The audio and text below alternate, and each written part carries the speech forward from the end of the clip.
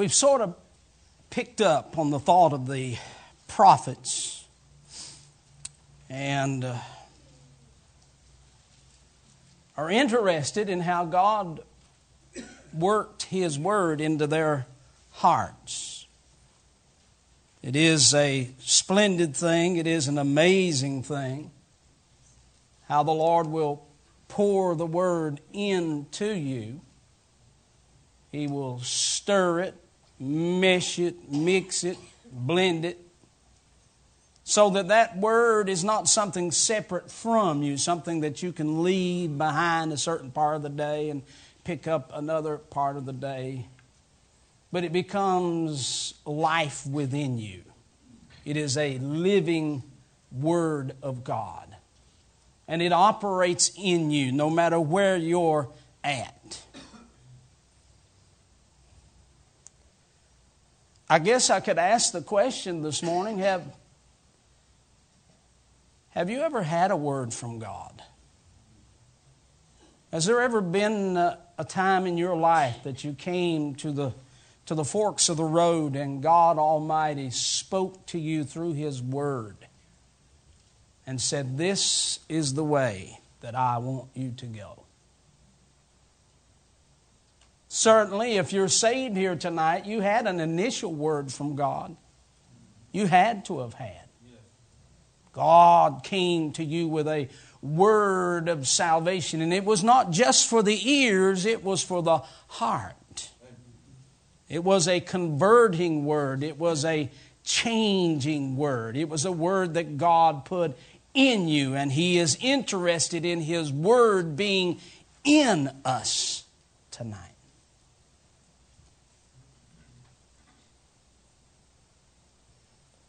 I was in a meeting and the pastor asked if there were those that wanted to testify as to whether they had a favorite verse or not.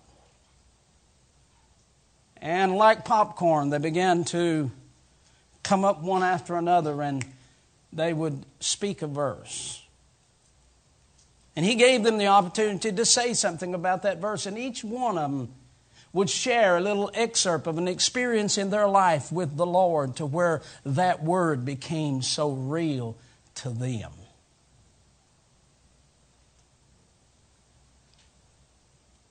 The blessedness about that word, once it gets into your heart, once it mixes and meshes and once it blends, that word that God has given you will carry you.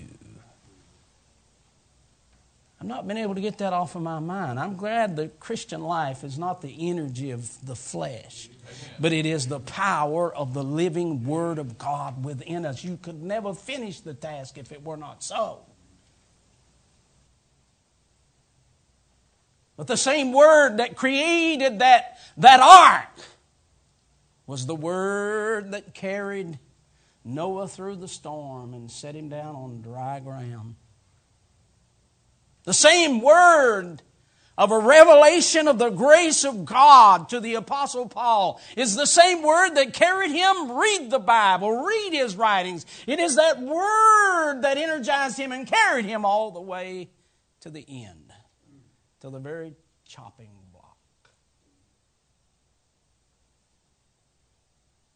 I'll tell you, it makes it a little easier. Matter of fact, it's impossible without it, but it makes it a little easier when you're riding the Word. Amen.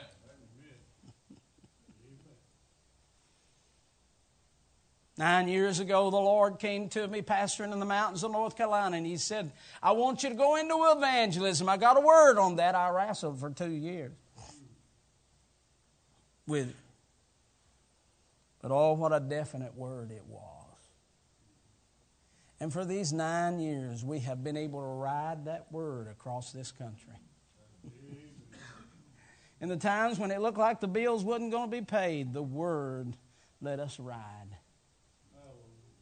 When it seemed as though that the meeting was going nowhere, we could ride the word. Riding the word. For as far and as long as the Word has determined to take you, Somebody said, how long are you going to be in evangelism? I said, till I get another word.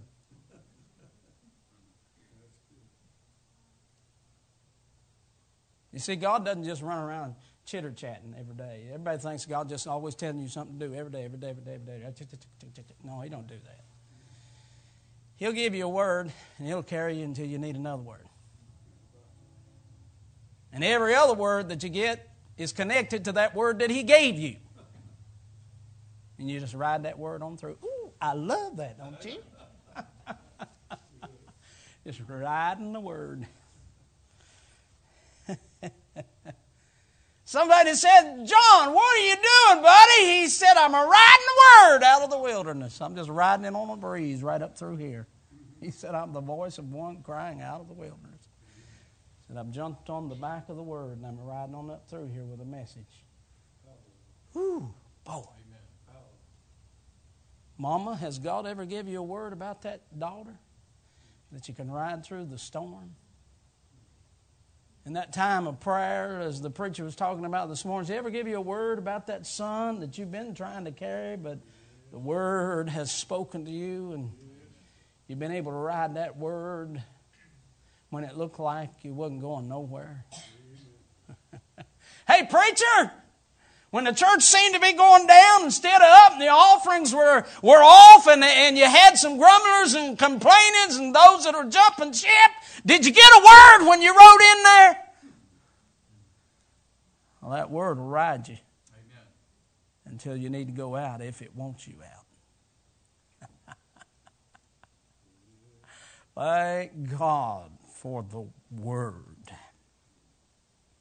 that is meshed and mixed and stirred and conformed into our lives. Now, with each one of these prophets, it seemed as though that the word mixed and meshed a personal message, as it does in each one of us. God has a word. And don't think I'm just talking to preachers tonight. God has a word, a blessed word for you. Young man, God has a word for you as far as marriage is concerned. Young lady, God has a word for you as far as marriage is concerned. And you better have that word so you can ride that word throughout that marriage. Because there will be the ups and the downs. And the times when you might want to bail out, but that word just won't let you. You can remember that day when God spoke to your heart and said, this is it. That's why folks don't stick long in churches. They never got a word when they come in. They don't need one when they leave. They just pick and choose. But, honey, if you ever get somebody in your church that God gave them a word, you can smack them in the face. They ain't going nowhere. Because they got a word that'll ride them through your good preaching and your bad preaching. And there'll be some of both.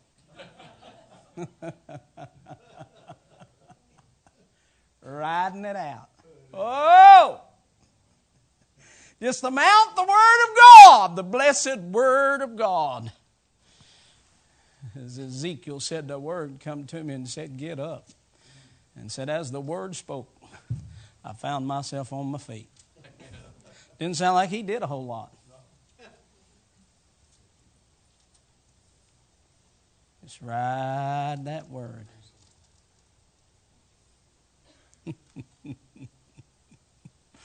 Ride that word. It's got a flavor to it. But I want to look at John the Baptist. I want to look at the particular word that God worked in him. And thank God tonight for the special words that He has worked into each one of your lives that has brought you to where you are at in a definite way, in spite of the circumstances. And you can stand and say, come hell or high water, I am where God has put me. Amen. And I'm doing what God has told me to do. I have a word on that.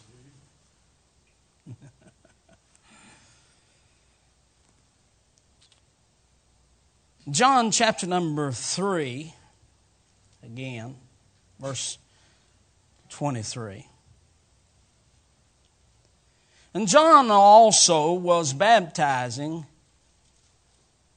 in Aenon near to Salim, because there was much water there. And they came and were baptized. For John was not yet cast into prison. Then there arose a question between some of John's disciples and the Jews about purifying. They came unto John and said unto him, Rabbi, he that was with thee beyond Jordan, to whom thou bearest witness, behold, the same baptizeth. And all men come to him. John answered and said, a man can receive nothing except it be given him from heaven. Ye yourselves bear me witness that I said, I'm not the Christ, but I am sent before him. Verse number 30. He must increase, but I must decrease. There is the danger tonight of you and I, even in our religious operations, overshadowing the very word that God has placed in our hearts and lives. The ultimate word is the Word Himself, which is Christ. That was the message that was given to John, a message of Christ. Prepare ye the way of the Lord. But John said, in this message that God has given me, the way it's working inside of me is that it's a message that's making me little.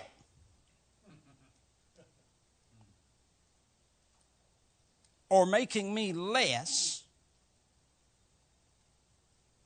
so that He can be preeminent and exalted.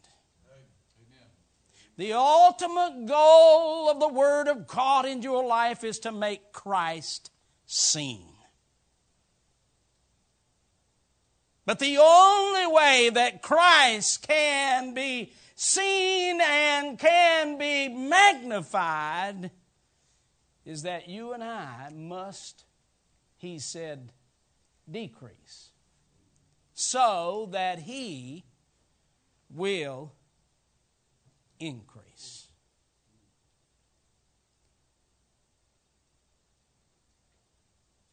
We can hinder our word. So often we get in the way of our word.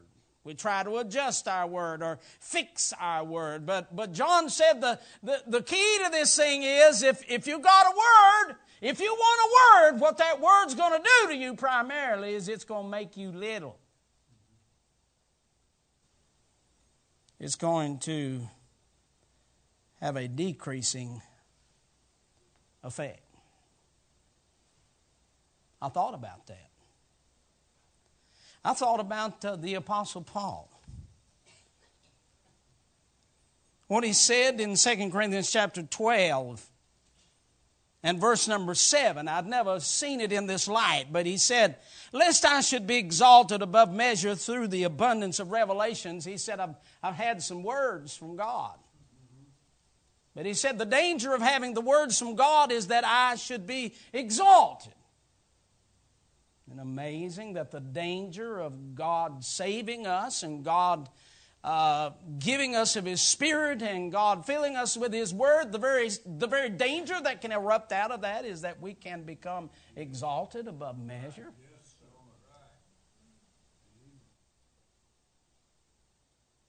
But if you'll notice, he said there was a cure for that. There was given to me a thorn in the flesh, but notice this, the messenger. He said, I got another word. He said, I got a word, and then I got another word. And he said it was a messenger of Satan to buffet me, lest I should be exalted above measure.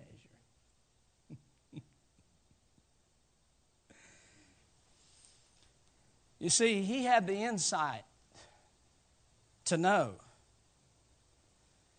that even a messenger of Satan could become a word of God in his life.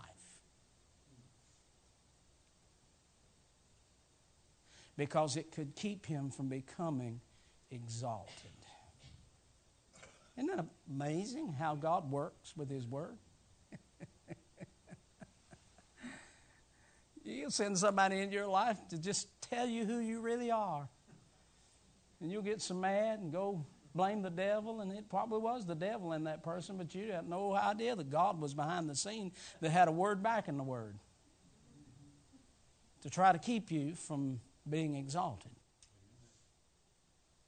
Because the ultimate goal of the Word of God is to exalt Christ, as I say, and to magnify Him.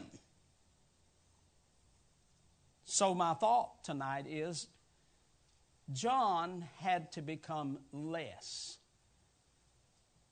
than his message. Now, we must establish the fact that John is a big fella, and you know, it's a wonder to me as to how much less can a man become that all he eats is bugs and a little bit of honey and lives in the wilderness. I mean, he doesn't have none of the fineries of life. Which says to me, if John needed to be less, I'm pretty sure I could use a dose of lessness, couldn't you? Oh, he's a big man. I used to preach a sermon many years ago on John. I titled him Big Bad John. He was big. There was no doubt about it. Jesus himself testified as to his bigness. He said, I say, verily I say unto you, among them there are born of women, there hath not risen greater than John the Baptist. I'm going to tell you something. Jesus says you're big, you're big. He's a big man as far as his comparison is concerned. Jesus said he's the biggest born, or the greatest born among women. He's big as far as his connections are concerned. Why, they came to him in Luke 3:15, and the Bible said the people were in expectation, and all men mused in their hearts of John whether he was Christ or not. Well, I tell you, when folks begin to think you're Jesus, that's on a pretty high level, isn't it? In other places, they thought maybe he was Elijah. So how does a big man become small? How do you and I, who think so much and so highly of ourselves, how is it that when the Word of God gets into our hearts that we can be humbled and that we can become less than our Christ and less than our message?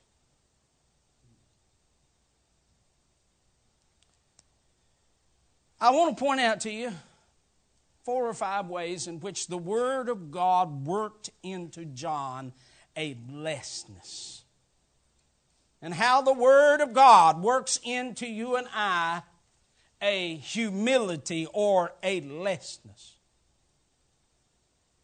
One man said, you can tell when a Christian is growing in proportion to his growth in grace. He will elevate his master and talk of what he himself was doing less and less. And he will become smaller and smaller in his own esteem until, like the morning star, he will fade away before the rising S-O-N.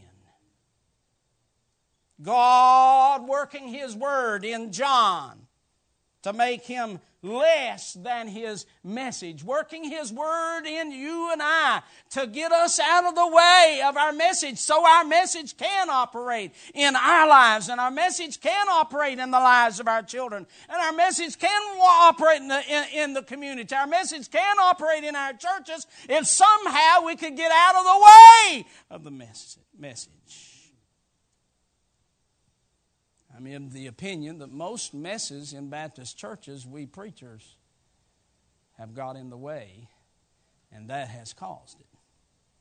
We have not allowed the message to do its work. But God has this way of making us less. Now, let me mention them to you as I note this John the Baptist and how he said, I must become less. I must decrease so that He must increase. First of all, I want you to notice how the Word of God designs times of stillness. This is one of the ways in which the Word of God keeps us from arising too high for our britches, so to speak. Someone has said one of the best ways to be humble and to remain humble and to allow Christ to shine is to stay secret as long as you can. Hide yourself. You said, preacher, where do you get that? Luke chapter 1 and verse number 80, talking about John the Baptist said, and the child grew and waxed strong in spirit, and was in the deserts till the day of His showing unto Israel. Now, they say unto us that Christ's ministry began at 30, and that in Bible times that's when your ministry, and that's when you became qualified as far as a ministry is concerned, priesthood, whatever. So it suggests to me that John is 30 years old before he preaches his own sermon, his first sermon. 30 years old. There seems to be some stilled places in his life. And I am of the opinion that the Word of God, if it ever gets in you, one of the things that it will do for you is it will take you into some isolated places.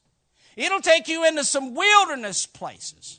It'll even take you into some prison situations where there is no one else, and there in the stillness and the loneliness of just you and God, you can find that you are really never alone as He speaks His Word into you. We emphasize a time of stillness, choosing a time to get along with the Lord, and that may be vital, may be important, but I want to tell you something, whether you do or not, God's got some serious times of stillness that He'll bring you to it whether you want to go or not. He'll lock you up in that wilderness out there, and there will be that stillness that is out there. 30 years in which it seems as though that little old John is just, nothing's really happening. I mean, he's 1 day old, 2 days old, 3 days old, 4 days old, 5. How long is it going to take for this Word to develop him? It really doesn't matter, because God has him at a place to where He can develop him without the attention and the glory of mankind that would ruin him, keeping him secret. But yet in our day, we're just interested in getting out there in the limelight, and we're interested in things clicking, and we're interested in getting to top, and we're interested in moving up, and we're interested in things opening up, and we're interested in everything getting on. But where you're at tonight is probably the blessed place in which the Word of God can minister you on the level that you need to be ministered on, and that is the humbled level, the less level.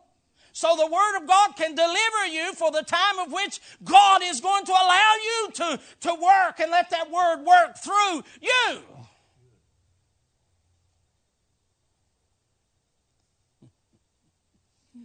That time of which it seems as though nothing's happening.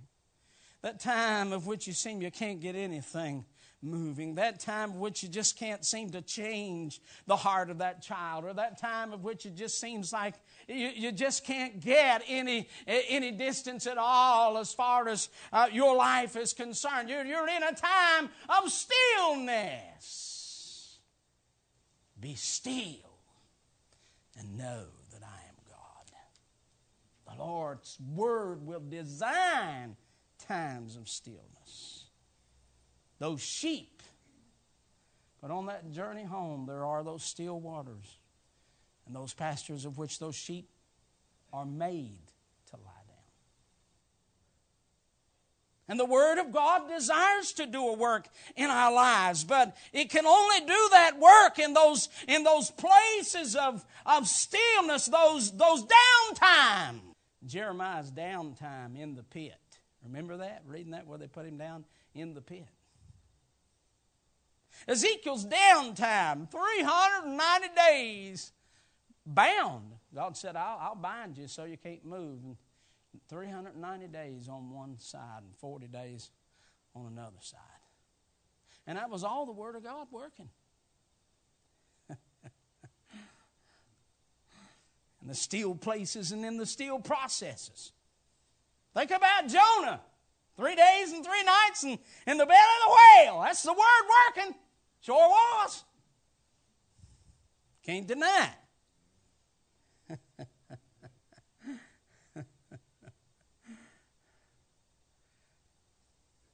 We think about the Apostle Paul and his ministry. Probably 35 years of ministry, but I've never figured it out. Has anyone? I don't know, maybe some have. How much of that time was spent doing nothing but sitting in a prison? He spent a lot of time in jail, locked up. He couldn't go nowhere. But that was the Word of God working, locking him up where he's at.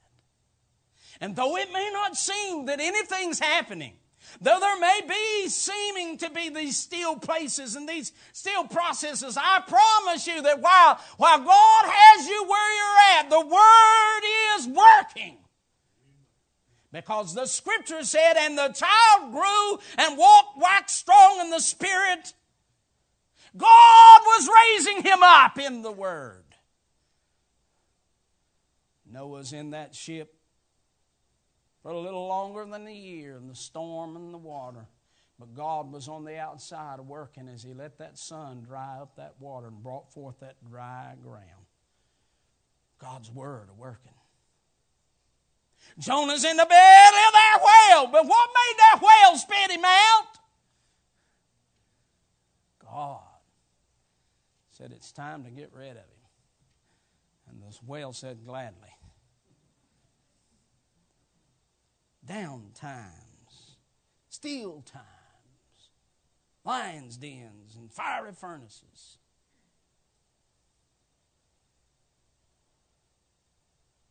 I like what Thomas Kincaid, the little caption he had on one of his paintings I saw, I've never forgotten it. He said, "Keep thy tools ready, the Lord will find thee work."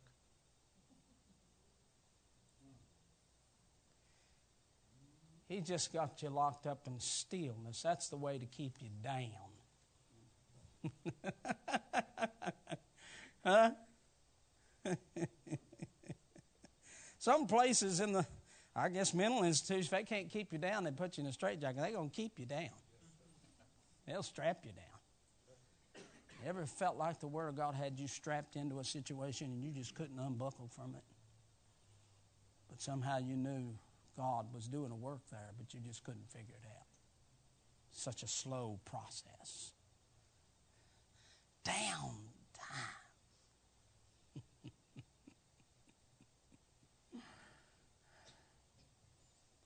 That'll keep you humble.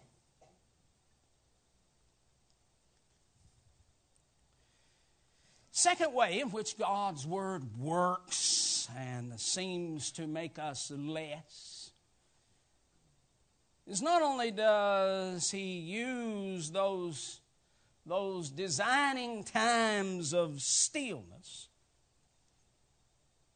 but I think there are those, what I call, demanding times that are simple.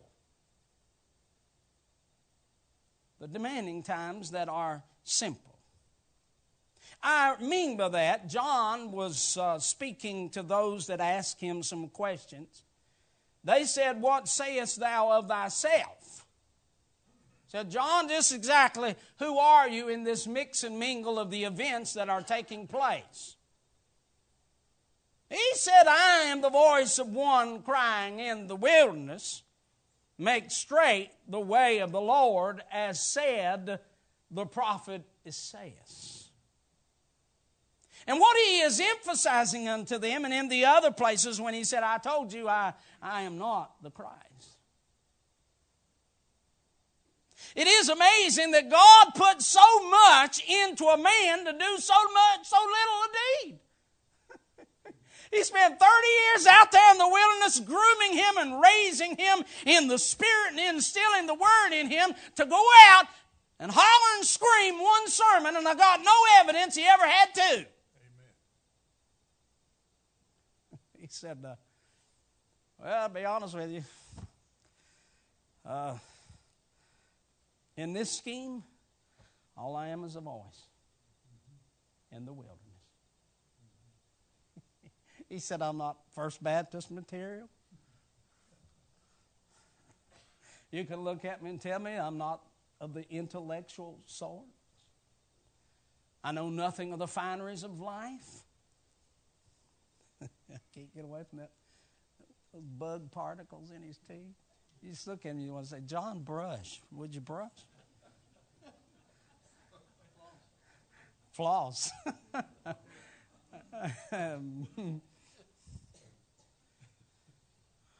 He said, there's only one demand of me. I'm not a man of many talents. He said, I can't fix nothing. I can't work on nothing. I can't do nothing. He said, really, all I am is a voice in the wilderness. It has an humbling atmosphere about it in the sense that it has this feel about it. This is what it says to me. I don't know what it says to you. It says to me, you know what? Anybody could really do what I'm doing.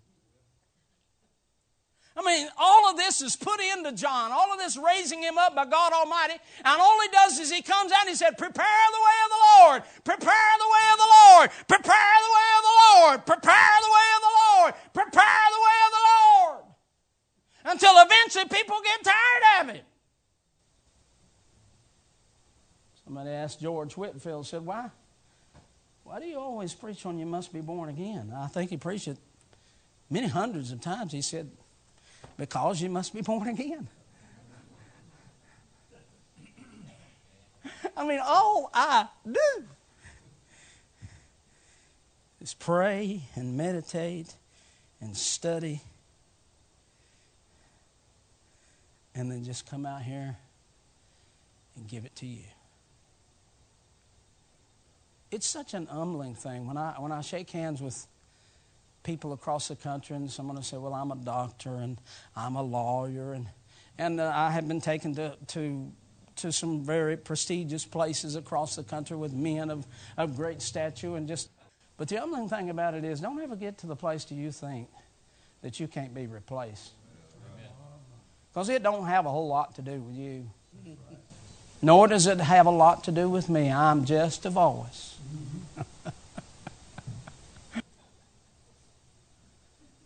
With an evident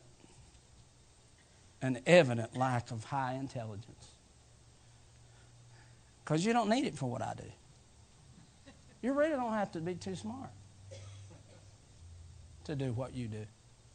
And I'm not just talking about preaching. It's an humbling thing, isn't it? The Word of God has a way of making you laugh. Don't brag too much. What are you doing that's super duper? I didn't think I'd get any shouting out of this series, and I didn't bring it for that. This Word of God is in us. It's a Word that John said is working to decrease me so He can be increased. Designing times of stillness with demands that are simple. The revelations and the repetitions. Old Joe Parsons said a man, no, I don't care who the preacher is, he only ever had one message. He may say it in different ways, but he's only got one. Isn't that amazing? And I found that true in my life. I've got a message that's in me that was birthed in me, and I'm going to tell you, it just shines in every verse of Scripture that I read, and somehow it's going to come out that way. That's pretty simple, ain't it? But then the third thing I want you to notice with me about this matter of increasing and decreasing the Word of God working in us, not only designing those times of stillness, not only the demands that are simple, but there is also the discerning of the Spirit, the discernment of the Spirit. In essence, he's saying anybody can do this. But I noticed in another passage of Scripture, the Bible said that they which were sent of the Pharisees, they came to him again. They asked him and said to him, Why baptizest thou then, if thou be not the Christ, nor Elias, neither that prophet? And John answering, saying to them, I baptize with water. But there's one that stands among you, whom you know not, who cometh after me, that is preferred before me, whose shoe latchet I am not worthy to unloose. And he goes on to say, I baptize you with water. But he said, He baptizeth you with the Holy Ghost. You see, I sort of think that John's been in this thing. It only took him 6 months to figure out that this thing was bigger than him. Oh, I can remember the first church I pastored. I mean, it didn't have 40 people. Way back nestled up in the mountains of North Carolina, as far back as you can go. I thought, man, this will be a piece of cake. They ain't never had nobody like me. And 40 people. It wasn't long till they about had me to a place I didn't even believe in God.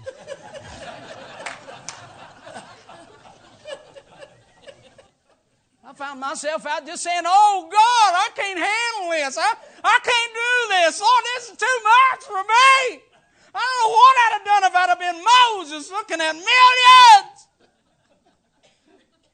I said, I don't want nothing bigger. I can't do that. This 40's got me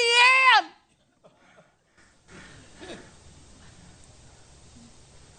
But what it was is I began to realize my 10-cent sermons wasn't going to do the job. My personality just wasn't getting out there. And Lord, behold, some of them didn't like me. Some of the 40 didn't like me. That's crushing, isn't it? Can you imagine that? And old John, he'd get out there and they'd come down to him and he'd baptize him. They'd come to him and baptize. He went through that thing, baptizing. And he watched them when they went out on the other side, and he saw them after that in the towns and everything else. And he could tell this much. There wasn't a bit of difference in them after he baptized them than what there was before.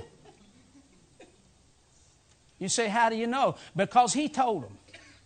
He said, I'm going to tell you something. I found out that all I can do is do a little preaching and baptizing, but what we need around here is the Holy Ghost.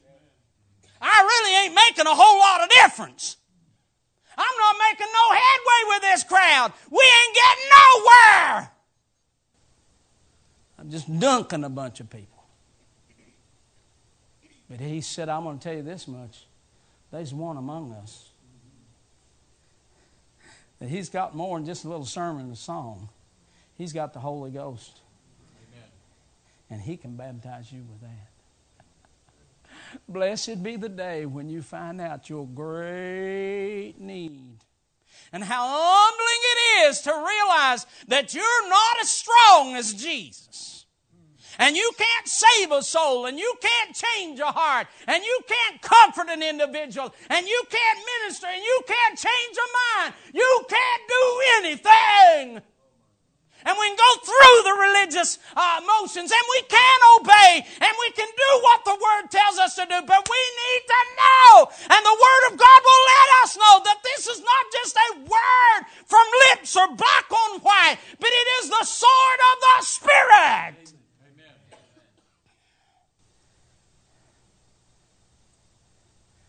John said, "I won't see no difference around here until the Spirit gets in this thing."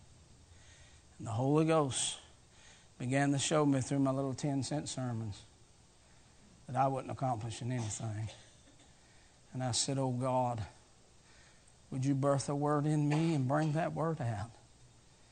That word of Christ, that magnifying of Christ, would change these hearts."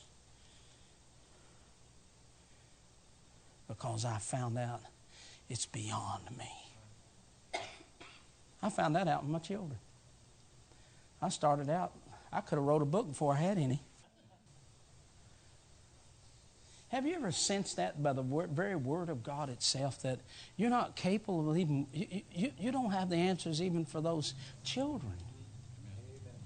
You can teach them all you want to, but if the Holy Ghost, and you should, but if the Holy Ghost don't stir that in there by the Spirit of God, amen, it ain't going to work. Amen. But John, he's less because of that discerning spirit. He said, "I realize, on one hand, that anybody can do this as far as the outward motion of hollering and screaming. But he said, on the other hand, I realize nobody can do this. Nobody can do this."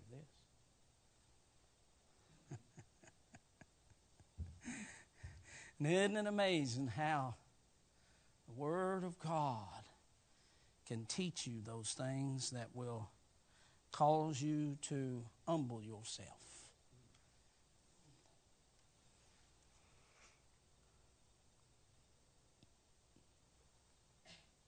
Designing times of stillness, demands that are simple. The discernment of the Spirit. And then one that I think we can all bear witness with is how that the Word of God at times will cause in our lives that there will be a deference or a deferring of success. B.R. Lakin said that every now and then in your church, you ought to just walk in and point out a man, pull a man out, and demote him. Just pick one out and demote him. And if he gets mad, that proves he shouldn't have been promoted to start with. Well, what are you in this thing for anyhow? So you can have something big, something bright, so you can shine, everybody can see you and hear your little message and be a part of your little ministry, and we can all be sucked into your world? Or this is a word about Christ and a word about His exaltation and His magnification. Well, if it is, then it's going to be proven out in times of which you get demoted. And brethren and sistren, it's going to happen. There will be those times of which the Word of God in your life will defer success somewhere else. Now, it's awful easy to be sweet and loving, be so spiritual when everything's happening at your house. And everything's working good in your family, and everything's just so smooth at your job, and everything's just so great in your life. I see it. Preach somewhere about it every week of the year. And I can look in the preacher's face when I pull up as to how much success he's having. Hey, preacher, praise God, we had 50 over we ever had before. Offering was what we think about building another building. Why? Well, we just got the money. It's coming in. It's just wonderful around here.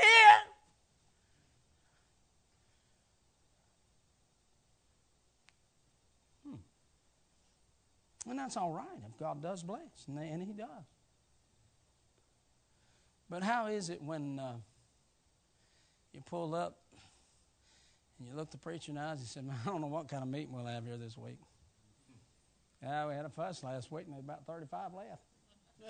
We got 25 here.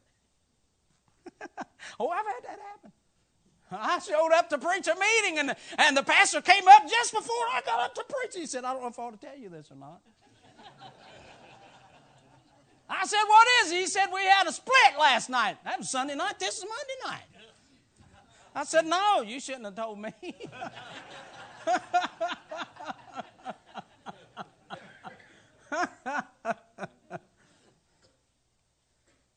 I read it in the text. They came to John and they said, John, you know the one that you baptized over there with water. Said, did you know? Did you know? And previously the Bible said all men came to John. But said, did you know that he's starting his own church now? You know them rumors are. He's starting his own church, and did you know that he's baptizing more people? Everybody's going to his church now.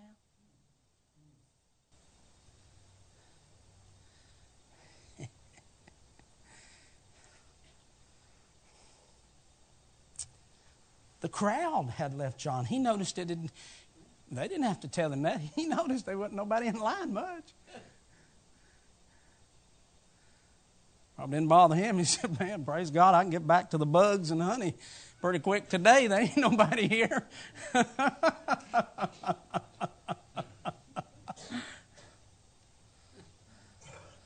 Ain't your business to worry about the line anyway. Said, ain't nobody here. The crowd has gone. Even the converts, those that he saw promise in, they were over there. Everybody had moved over now and was clamoring around Jesus. And John said, I'm going to tell you something. It's something you don't understand. I didn't come down here to be the show. All I was a voice. He gave me a voice. And he said, I must decrease and he must increase. He said, I'm not even worthy to unloose his shoes.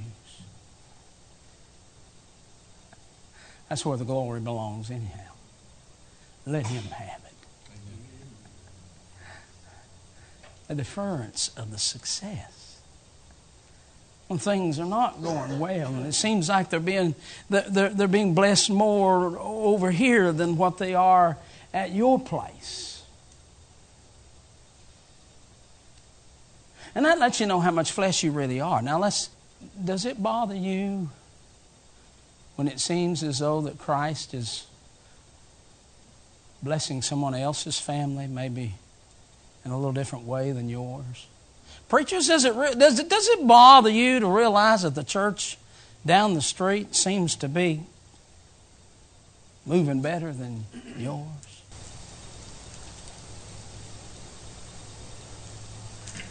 What he's trying to do is decrease us. And the only way he can do that is to defer things. But understand now, anytime, the Word of God in your life, understand this now, anytime the Word of God in your life is decreasing you, you mark it down and rejoice. Somewhere He's being increased. That's the blessedness of the whole matter. I must decrease, but if He decreases, Christ will increase. He will be lifted up. You know, I was thinking about John's closing out of his ministry. It didn't seem to be a high point. The doubts that he seemed to show. He's sitting over there in prison again. He's in a still time, and his mind is sort of playing games with him. And he calls some of the remaining disciples that he has. He's only got a few. And he says to them, I want you to do me a favor. And how humbling do you think this was? When he said to them, I want you to go ask the man that I baptized if he is the Christ.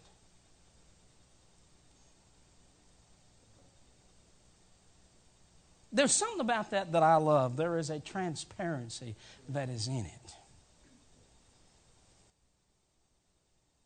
You see, the Word of God will work in your heart and in your life. And in these times of deference, when He's trying to magnify Christ, it seems as though that you will at times be seen as the person you really are.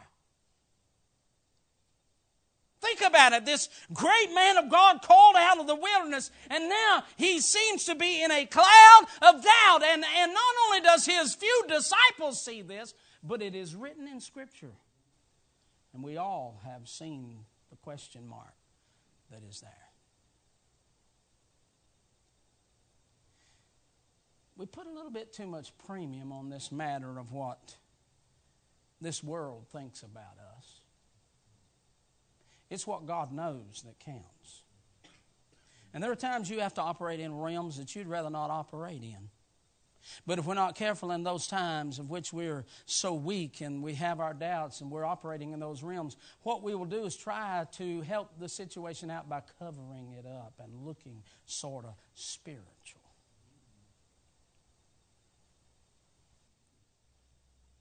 But don't misunderstand me. The Word of God and Christ Himself could have kept him from being in that prison and in that condition had He wanted to. And the Word of God can keep you from these circumstances and situations to where these weaknesses seem to shine through you. But God wants you to know how less you are, and He wants everybody else to know how less you are. To find out that your preacher really is just a man. And yet to be able to receive the Word of God through him is one of the most blessed things that can happen in your life.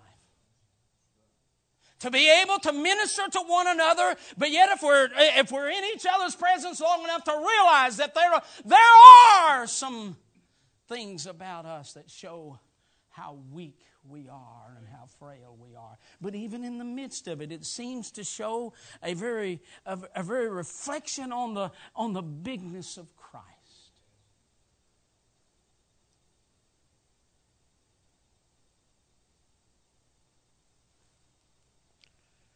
You see, let me close it with this thought in mind.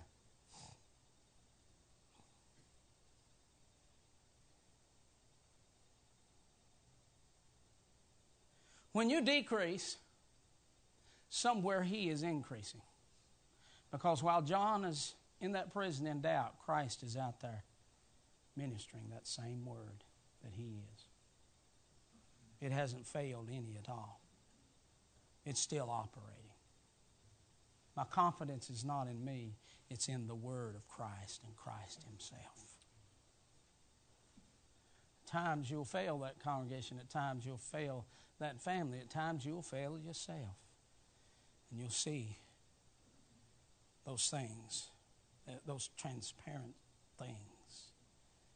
But yet the Word of God continues to operate and continues to work, and Christ continues to be exalted. And John is so less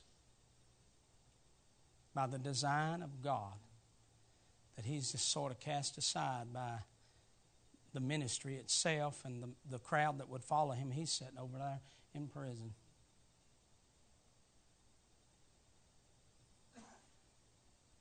He has become less that Christ might be exalted. But here's what I want to emphasize in closing. You may become less in yourself, and you should. And you may become less as far as this world is concerned. And you should, and God will make sure that you do. But I'm going to tell you something. You will never become less for Christ, but what He won't make and turn it into more on your behalf. I think Brother Bob emphasized this, but I emphasize it again. In whose sight do you want to be more? Isn't it amazing? He said, I must decrease, I must become less, but yet Christ, in His message, the Son of God, in His message, told everybody there that the biggest guy out here, since a man was born a woman, was John the Baptist. Now, that's pretty big, isn't it? I'm going to tell you, I'm not so concerned about what you think about me, and we shouldn't be so concerned about what each other think about each other and in our competition in this little religious world. But I'll tell you what we ought to concentrate on is what does He think about us? Amen. If He had a word to say about us, what would He say about us?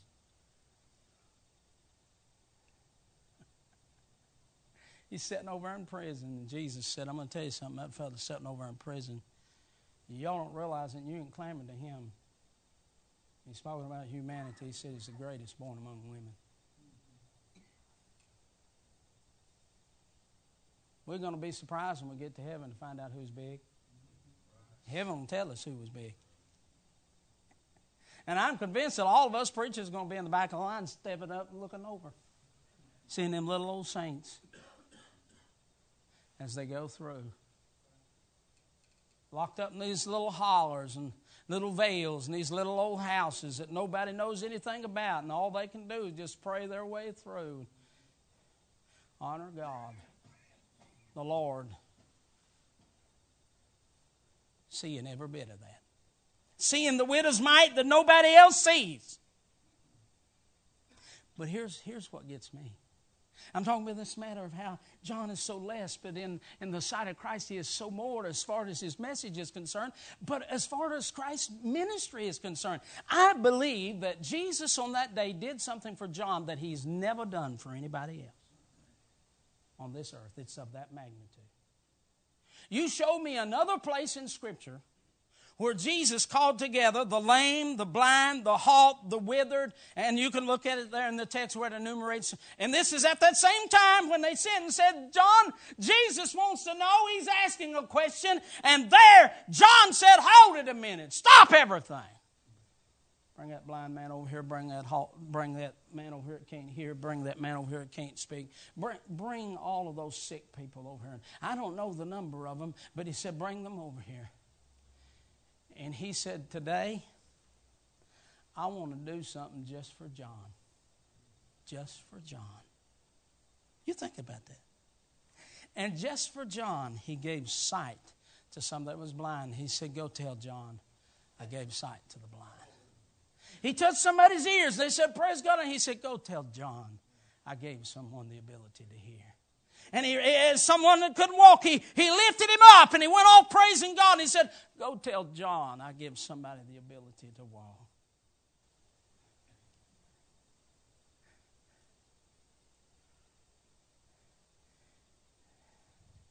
Miracle after miracle. And they went back. And can you imagine when they went back in, they said, John, that's him. Amen. I know it's him, boy. Don't worry about it. Said, how you know it was him? He said, he just said, you go tell John. And said, John, I saw him when he gave sight to the blind and he healed the leper and those that were withered. He said, Lord, I saw all of this, John. And he said, John, he did all that just for you. Locked up in your little prison just for John. You know anybody else in Scripture you ever done that for? To that magnitude, just for John. And here's the thing that amazes me. is the times in my stillness and my simplicity, in my deference of the successes in the times in my life when I seem to be so low, when Jesus will do something and He'll say, just for Dana. Here's what I think of you. Just for Bill. Just for John. I just want you to know I love you. As Brother Bob preached on this morning, I appreciate it. I know where you're at down there, John. It's not the will of the Word I'd be down there physically, but John, I just want to send you word. I'm going to show you some magnificent things locked up in prison.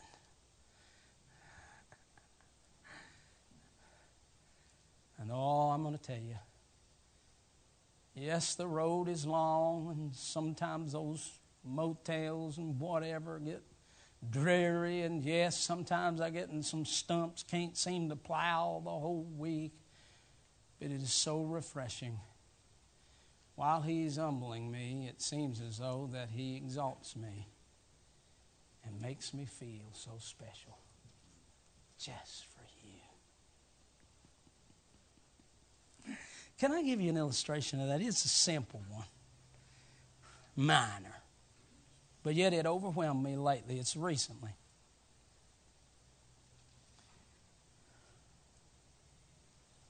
I mean, what we mean to Christ is all that counts anyhow. And just to hear His Word saying to us, I know where you're at. And I know the journey that you've had to trod. And I know it's been a lowly one. But I want you to know